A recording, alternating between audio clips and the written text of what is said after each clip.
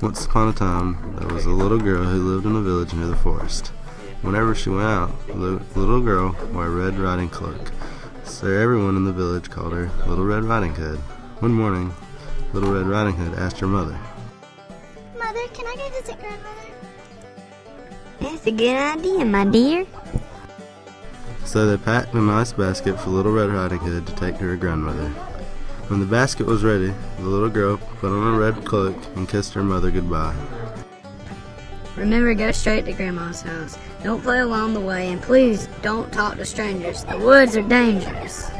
Don't worry, Mommy, I'll be careful. When Little Red Riding Hood noticed some lovely flowers in the woods, she forgot her promise to her mother. She picked a few flowers, watched the butterflies fly, and listened to the frogs croaking.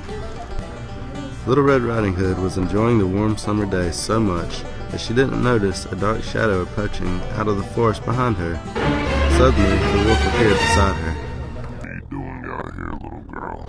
I'm on my way to see my grandma who lives through the forest near the brook.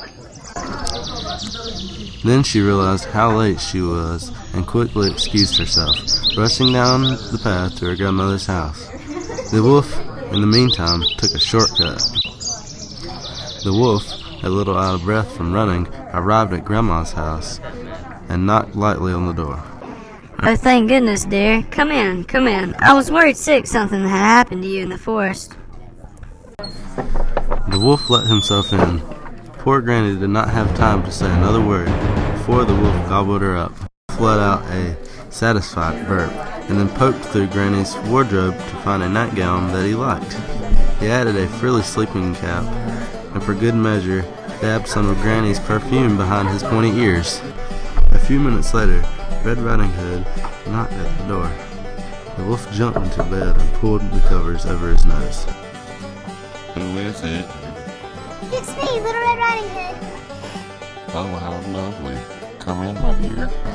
When Little Red Riding Hood entered the little cottage, she could scarcely recognize her grandmother. Grandmother, your voice sounds so odd. Is something wrong? Oh, I just have a touch of a cold. What big ears you have. The better to hear with, my dear. But Grandmother, what big eyes you have. The better to see with, my dear.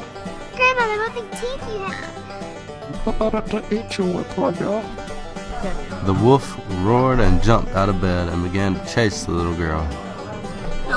Almost too late, Little Red Riding Hood realized that the person in bed was not her grandmother, but a hungry wolf. She ran across the room and through the door, shouting. Help!